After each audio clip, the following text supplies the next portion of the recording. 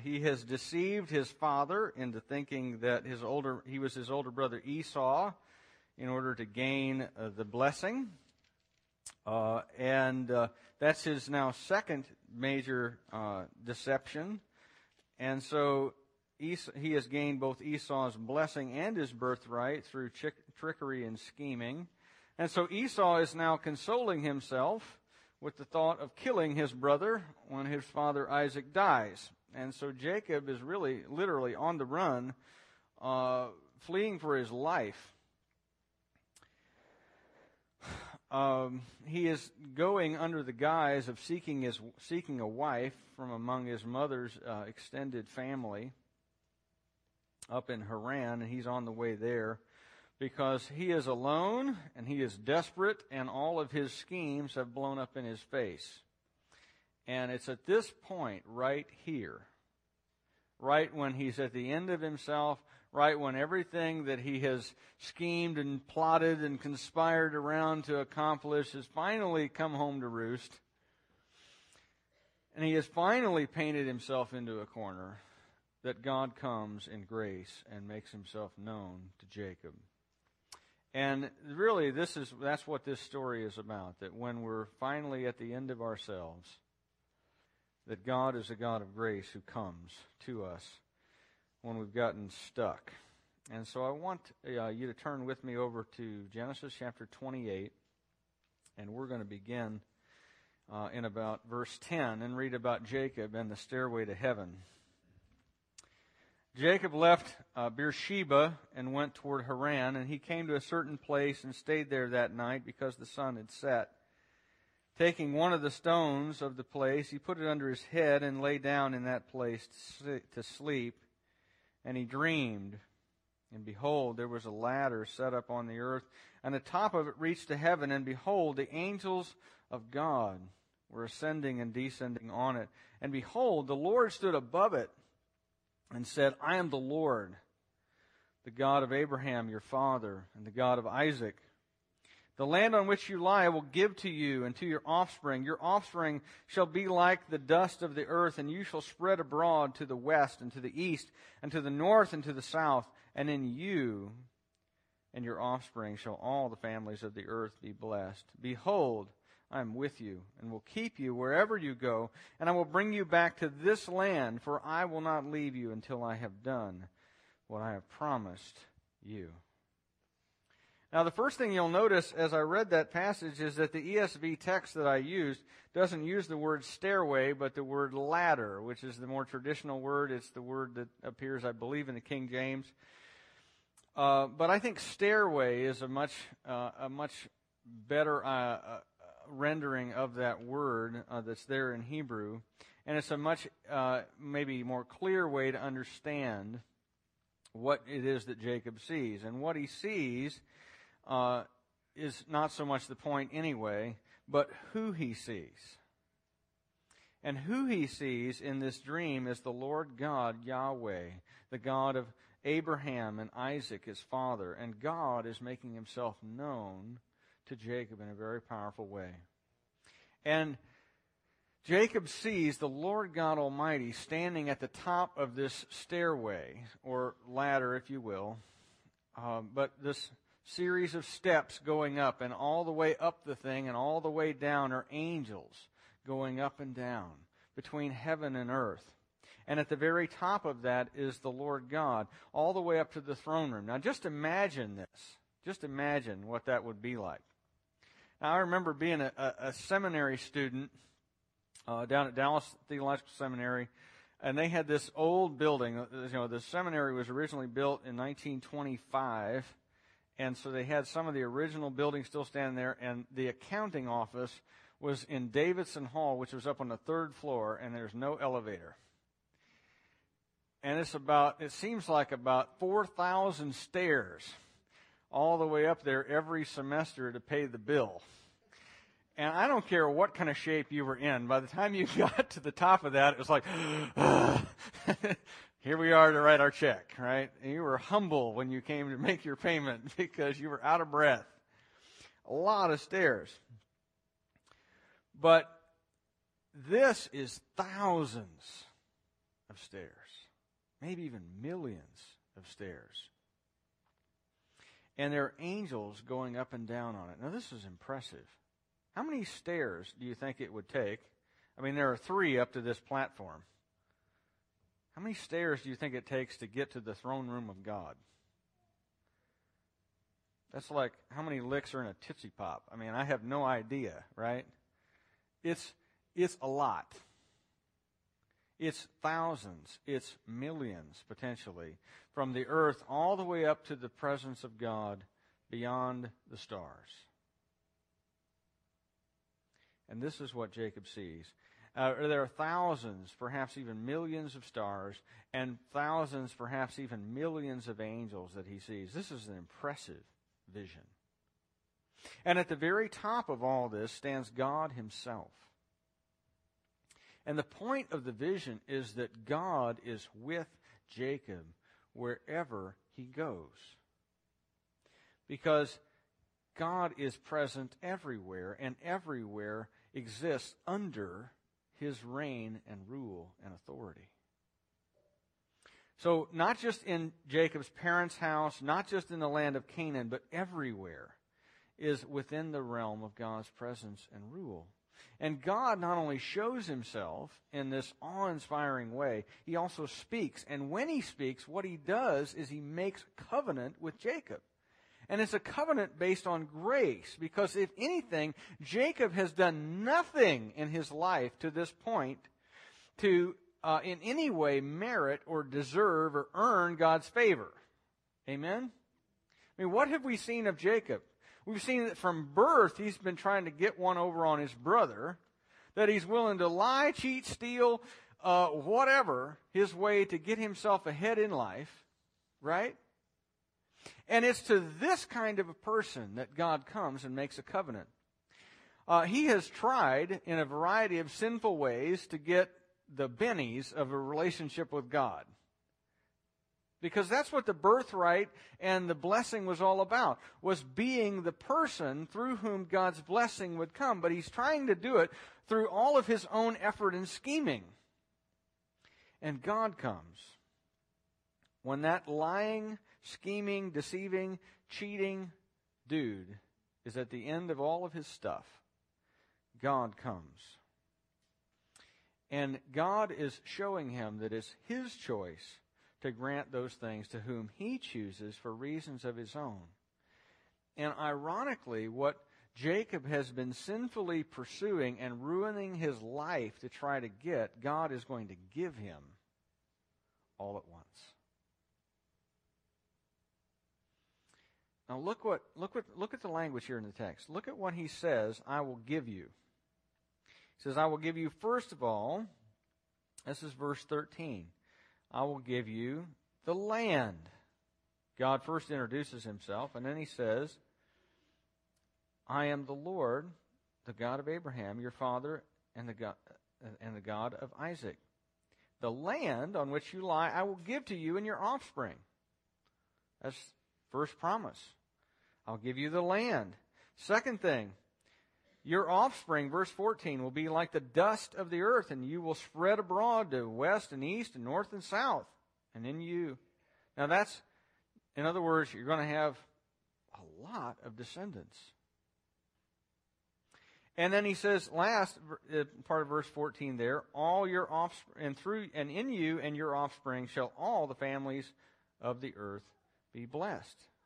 Third promise. Now, I still remember my walk through the Bible seminar from back when I was in junior high, right? What were the 3 promises God made to Abraham? Land, seed, blessing, right? What are the 3 promises God made to Jacob? Land, seed, blessing. What's God doing here, in other words? What God is doing is he's saying, Jacob, you schemer, you liar, you cheater, all the things you've been trying to gain, I'm going to give you. I've chosen you to be the recipient of the covenant I made with Abraham. I'm going to give you the land I promised to Abraham. I'm going to give you the descendants just like I promised Abraham. And in fact, it's going to be through you that the Messiah, the blessing to all nations, is going to come. Now, is that a good promise? That is a good promise. God says, I've chosen you to be these things. The things I promised to your grandfather Abraham, the things I promised later to your father Isaac, at a time when you have nothing to offer me, I'm going to give you all that I've promised. And all is going to come true. And in fact, he gives him another promise, verse 15. He says, behold, I am with you and will not leave you until I have done what I have promised you. And I have to say this is the best promise of all. Of all of these promises God has made, the promise that God is going to be with him always, wherever he goes. It means that you, wherever you go, are going to be well protected and well blessed indeed, because Jacob has no idea how his life is going to turn out from here. You know, you and I can read the story and we know kind of where it's going to all wind up and what's going to happen. But Jacob doesn't know. He doesn't have the kind of information we have about how his life turns out. And what's interesting here is God says, I won't leave you until I've fulfilled all my promises to you. Now, are all the promises of God that are given here fulfilled in Jacob's lifetime? No. So when does God leave him? Never. God is promising to be with him forever. The promises aren't fulfilled until long after Jacob is dead and with the Lord. And he says, look, I'm going to be with you always. I'm never going to leave you all alone. And that's a great promise, and particularly for Jacob, because think about it. Where is he? He's all alone in the desert using a rock for a pillow. You know, I've never been totally homeless. I've slept outside sometimes. But I've never thought, I need a pillow. Let's look around here. Oh, there's a nice rock. I'll sleep on that. This is a portrait of a man who's lost everything.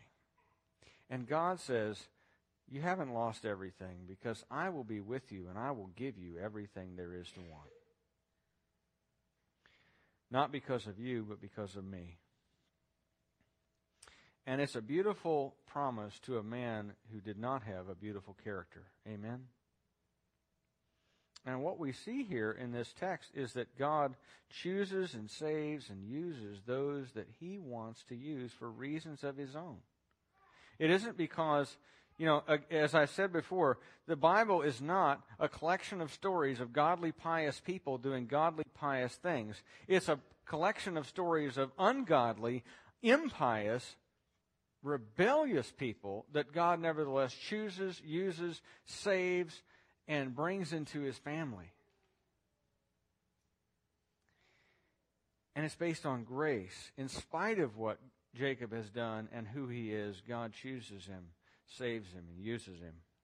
And in fact, what we have here in this chapter is the account of how Jacob met the living God. Prior to this chapter, he refers to God when he's speaking to someone else as your God. In fact, in his last chapter, when he's talking to his father Isaac, he says, may the Lord your God bless me. But in this chapter, what you're going to see is that all of a sudden, the Lord becomes my God. After his great dream, Jacob wakes up. Let's look at that here. It says, verse 16, then Jacob awoke from his dream and said, surely the Lord is in this place, and I did not know it. And he was afraid and said, how awesome is this place! This is none other than the house of God, and this is the gate of heaven. So early in the morning, Jacob took the stone that he put under his head and set it up for a pillow, and poured oil on top of it. Called the name of that place Bethel, but the name of the city was Luz at the first. He wakes up, and I think his response is actually pretty funny when you actually think about it. Look what he says. He says, surely the Lord was in this place, and I did not know it. Now, Jacob has not been the most spiritually attuned guy. up to this point. So the idea that God could be present somewhere and Jacob be unaware of it ought not be shocking. And yet he's surprised. Well, Shazam, I never knew. The Lord was here, you know. And there's also the fact, of course, that God is present everywhere, so to be surprised to find God existing in a place is another sign that Jacob has no idea who God really is. But the other part of his response is really good. And the other part of his response is that he starts to worship God. Jacob builds this altar, and it's an indicator of the fact that God's revelation of himself to Jacob has changed Jacob's heart. And he now, rather than being distant from God, is now turning to God and worshiping him. And he is revealing himself, I think, therefore, to be a converted person, which I don't think he was before. And something you might find interesting here, actually, is the use of repeated words that are there in the text. The word head is repeated 3 times. And I think, and a lot of times what you see in Hebrew is that repeated ideas are repeated because the person who is under the inspiration of the Spirit writing wants to indicate this is a parallel or a connected idea. So what you see, first of all, is you see Jacob's head, his melon on the stone, and then you see the head of the stairs where the Lord stands. And then you have him setting up this pillar, this little altar, this memory stone. That this is the place where God revealed himself to me. He sets it up, and he pours oil on the head of this pillar. And you also have the word stood repeated twice. One for what the Lord is doing at the top of the stairs, and once for how Jacob stood up the pillar. And Jacob's miniature altar here is meant to represent, in a finite way, the vision that he saw. And so that he can remember what happened there. So that when he comes back, he can see that rock and go, I remember, this is the place where God met me. And in fact, he renames the place. It had been called Luz. He renames it Beth El, which means the house of God. This is the place where God met me. And the idea is that years later he might come back and see this and remember that God had made promises to him there, that God had revealed himself in a mighty way there, and that God had promised to be with him there. And so this is a way for Jacob to, in a sense, drive a stake in his memory and say, look, this is worth remembering. This is worth going back to. These are the great promises of God, and I know that I have them. This was a dream, but it wasn't just a dream. This was real, and this really happened. Some of you may remember, I forget what old hymn it is that has the words in it, "Here I raise my Ebenezer." Remember that? Okay, how many of you remember that one? Okay, and a lot of you may be going, what in the heck is an Ebenezer? Okay, an Ebenezer is a Hebrew word that means stone of remembrance. Okay, because when the people came into the land, they did like Jacob did, and they set up stones, rock piles, monuments, memorials, so that people could say, what are all these stones? And they go, oh, are those rocks? I mean, they did it when they crossed the Jordan River. Those rocks, those are the rocks that your ancestors carried out of that riverbed over here to this side of the river and piled up as a remembrance of the fact that God brought us through the waters of the Jordan on dry land. And every time you see, well, not every time, but many times when you see God do something significant, the person who's involved in it says, you know what, I need to be able to remember this place. And they set up a stone of remembrance. Now, see, you can sing that hymn now and actually know what you're singing. It's good. But we do that kind of thing in imitation of Jacob. Now, Jacob starts to try to make a bargain with God in verses 20 to 22. Always funny to try and do that. He says, Jacob made a vow, saying, if God will be with me and will keep me in this way that I go, I will give, and it will give me bread to eat and clothing to wear, so that I come again to my father's house in peace. Then the Lord shall be my God, and this stone which I have set up for a pillar shall be God's house. And of all that you give me, I will give a full tenth to you. Jacob, at this point, I think, though he has a relationship with God, he doesn't quite understand how that relationship with God works. He decides to try to take God at his word, and God has promised to bless Jacob and bring him back here and give him the covenant. And Jacob's response is, in a sense, is, I'll take it. I'll worship you and I'll have you as my God, but only if you keep what you promised. And if you keep what you promised, I'll give you a tenth of everything you give me. And it's kind of cute in a way that somehow he thinks that he and God are equal parties to the agreement. You know, it's like my youngest son who wants to pay me $1 to do things for him. Right? I'm like, dude, you don't have any money, but what you got from me, you know? But this is kind of the idea that Jacob's operating on here, and God is so gracious because, to start with, his choice of Jacob was not dependent on Jacob's character, but on his plans and character. And so God accepts Jacob's terms, but there's going to be a period of time in the intervening years between now and when Jacob does come back to Bethel, where he's going to learn to trust and obey God, and we're going to start looking at that next week. But until then, I think there are some things that God is teaching us through this text, and I'd like to encourage us all to submit to the Spirit's leading and transformation here on these things. So 3 things here that I think we might learn and grow and be transformed by here this week. First is a question. Question is, are you on the run? Are you on the run? It could be that you haven't gone anywhere physically different like Jacob.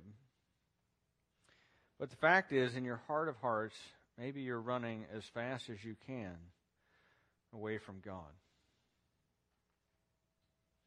Maybe you're hoping to find contentment in a job by rising a little higher, making a little more money.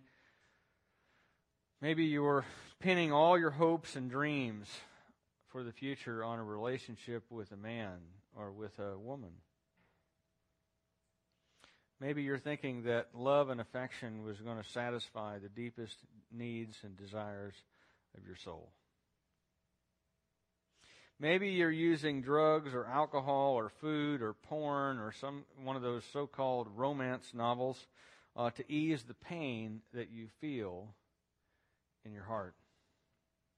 And whatever the case, the reality of it is, as you really think about it, you're on the run because you aren't willing to turn to God and understand that He loves you and He has just as great, in fact, better covenant relationship to offer you as He does to Jacob. And if that's you, I'd like to encourage you to stop running, to turn around, and let the God who is pursuing you catch you. And when you are caught, what you will realize is that though you never found contentment and joy in anything else, you can find it here.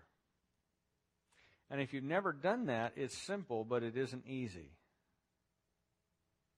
It's simple to do, but it isn't easy. And the first step is this. It's to recognize that what the Bible says about you is true, that you're a sinner. The Bible says actually that all of us are sinners, whether we are lying, cheating, deceitful schemers like Jacob, or whether we are self-righteous, prideful, religious people like the Pharisees in Jesus' day. Whatever your issues are, whether you think that you are a pretty nasty person, whether you think you're a pretty good person, whether you think that if this were a Western movie you'd be in a black hat or you'd be in a white hat, the reality of it is we all ought to wear black, according to Jesus. Because the world is not divided, between good people and bad people. The world is divided between bad people and Jesus. And God accepts all kinds of bad people because He is gracious and loving. And though none of us are acceptable, all are accepted through the grace of God. That Jesus Christ loved us so much that He sent, that He came to the cross and He laid down His life for you and for me, that we might be healed of our sin, that we might be granted new life, that we might receive entrance into God's family, and we could stop running away from God. And God has revealed Himself perfectly and completely to us in Jesus Christ. If you want to know what God is like, look at Jesus. He's just like that. He is a God of love and of grace, a God also of justice who cannot abide sin, and the only way He has made for you to be acceptable to Him is through His death and resurrection. But if you've never trusted in Jesus Christ, if you've never decided to stop running and turn to Him, let today be that day. Second question, are you aware of God's presence? Are you aware of God's presence? I made fun of Jacob a little bit because I talked about his reaction, Surely God was in this place and I didn't know it. Yeah. But you know what? I might as well have made fun about me, because a lot of times I have come home, from either from the church office or even before I was a pastor, I'd come home and I get worried and I get anxious and I get stirred up about things and I get burdened about things that are going on in people's lives and just get kind of wore down. And I come home and I talk to Karen and I tell her, this is what's going on. And she'll say to me in this very gentle way that she has, well, Pastor, did you pray about it? And I'll go, no, I don't think I did that. Kind of forgot that part, sort of skipped that.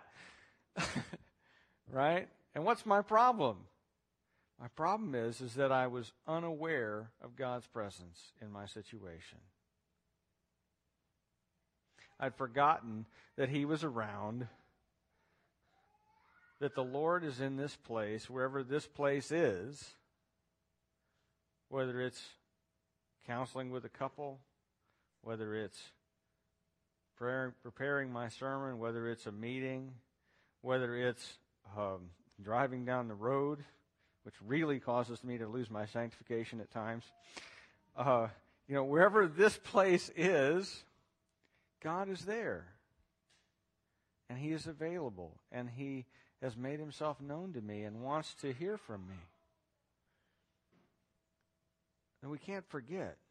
We're never lost. We're never abandoned. We're never out here on our own. We're never beyond God's reach. He's always there.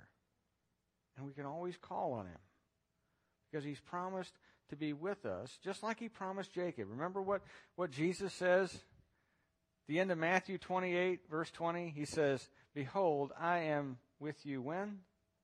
Always. To the very end of the age. In other words, until eternity runs out, I will always be with you. How long does eternity last? For eternity. Forever. If you've been there 1,000,000 billion years, you are not equivalent to the first day. It's forever. He promises to be with us. But we forget, and we need reminded, just like Jacob. Last thing, remember this. Remember that God's promises are not dependent on you, but on Him. God's promises are not dependent on you, but on Him. And He is always faithful. Did Jacob have anything to offer God at this point in his life? No. I think that's a safe assumption. Who initiated the covenant? God did. Who made the promises? God did. Did God base them on Jacob's performance to this point? No. And you know what? Here's the thing. Our salvation and our covenant with God works identically the same way. God calls us, and He saves us, and He covenants with us to make us like Jesus by the power of the Holy Spirit. And maybe you've had a ratty week this week. Maybe you haven't been kicking up your heels. Maybe, in fact, you came to church this morning feeling about as spiritual as a head of cabbage. And you're wondering how you're going to get through another week, because you are weighed down by your sin, and you're sick of the life you're living, and you're just discouraged. And you go, if this is what the Christian life looks like, I don't know that I want another day of it, because I feel defeated and beat down and wore out. And I've been struggling with the same issue for nigh unto 50 years, and I'm tired of it. And here's the thing. I have good news for you. If that's you today, or if that's ever been you, I have great news. And the great news is this, that you can come drink of the water of God's grace. Because here's the thing. Your spiritual life, from beginning to end, was never dependent on you to start with. It was always dependent on God and His grace. And so His promises are still good. They're still new every morning, because they're dependent not on you but on Him. And they're not dependent on your character but on His. And so if you've sinned, you can confess and you can be restored and renewed. If you are tired, you can drink deeply of God's grace and find refreshment. And if you're discouraged, you can find renewal again in looking at the covenant that God has made and is faithful to keep to you every day for the rest of your life, all the way to the end of eternity. God is gracious.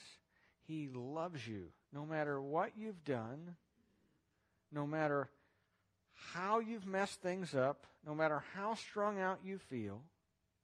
God is gracious, and He is present, and He loves you, and His promises are new every morning.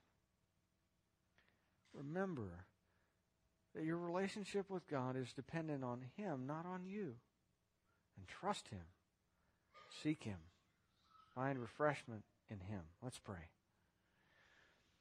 God, our Heavenly Father, we thank You so much for Your great grace, that none of our stuff messes up Your plan, that You are so sovereign and so gracious that You work even the messed up stuff that we do and think and say into Your plan, and You work it out for our good. Father, You're so gracious that nothing that we do or have done can ever cut us off from You, because Your promises and Your covenant are irrevocable, and You have made them unilaterally to us because they're dependent on You and Your character, not on us and ours. And Father, we thank You for that great grace. We pray that if there's anyone here who's never experienced the grace of God, who has never placed personally their trust in Jesus Christ for salvation, for forgiveness of sin, for welcome into Your family, we pray that today would be the day of salvation for him, for her, that they would place their trust in Jesus Christ, crucified and raised from the dead for their sin to give them new life. And Father, for the rest of us here who have known You perhaps a long time, Father, we pray we would not forget that You are with us, that You love us, that You are present with us in every place, in every circumstance, and that You are always there operating by grace in our lives to change us, transform us, mold us, make us fully and completely Yours in all of our heart and life. And Father, we pray that we might depend on You and Your grace to transform us just as we have depended on You to save us. And we pray in Jesus' name, amen.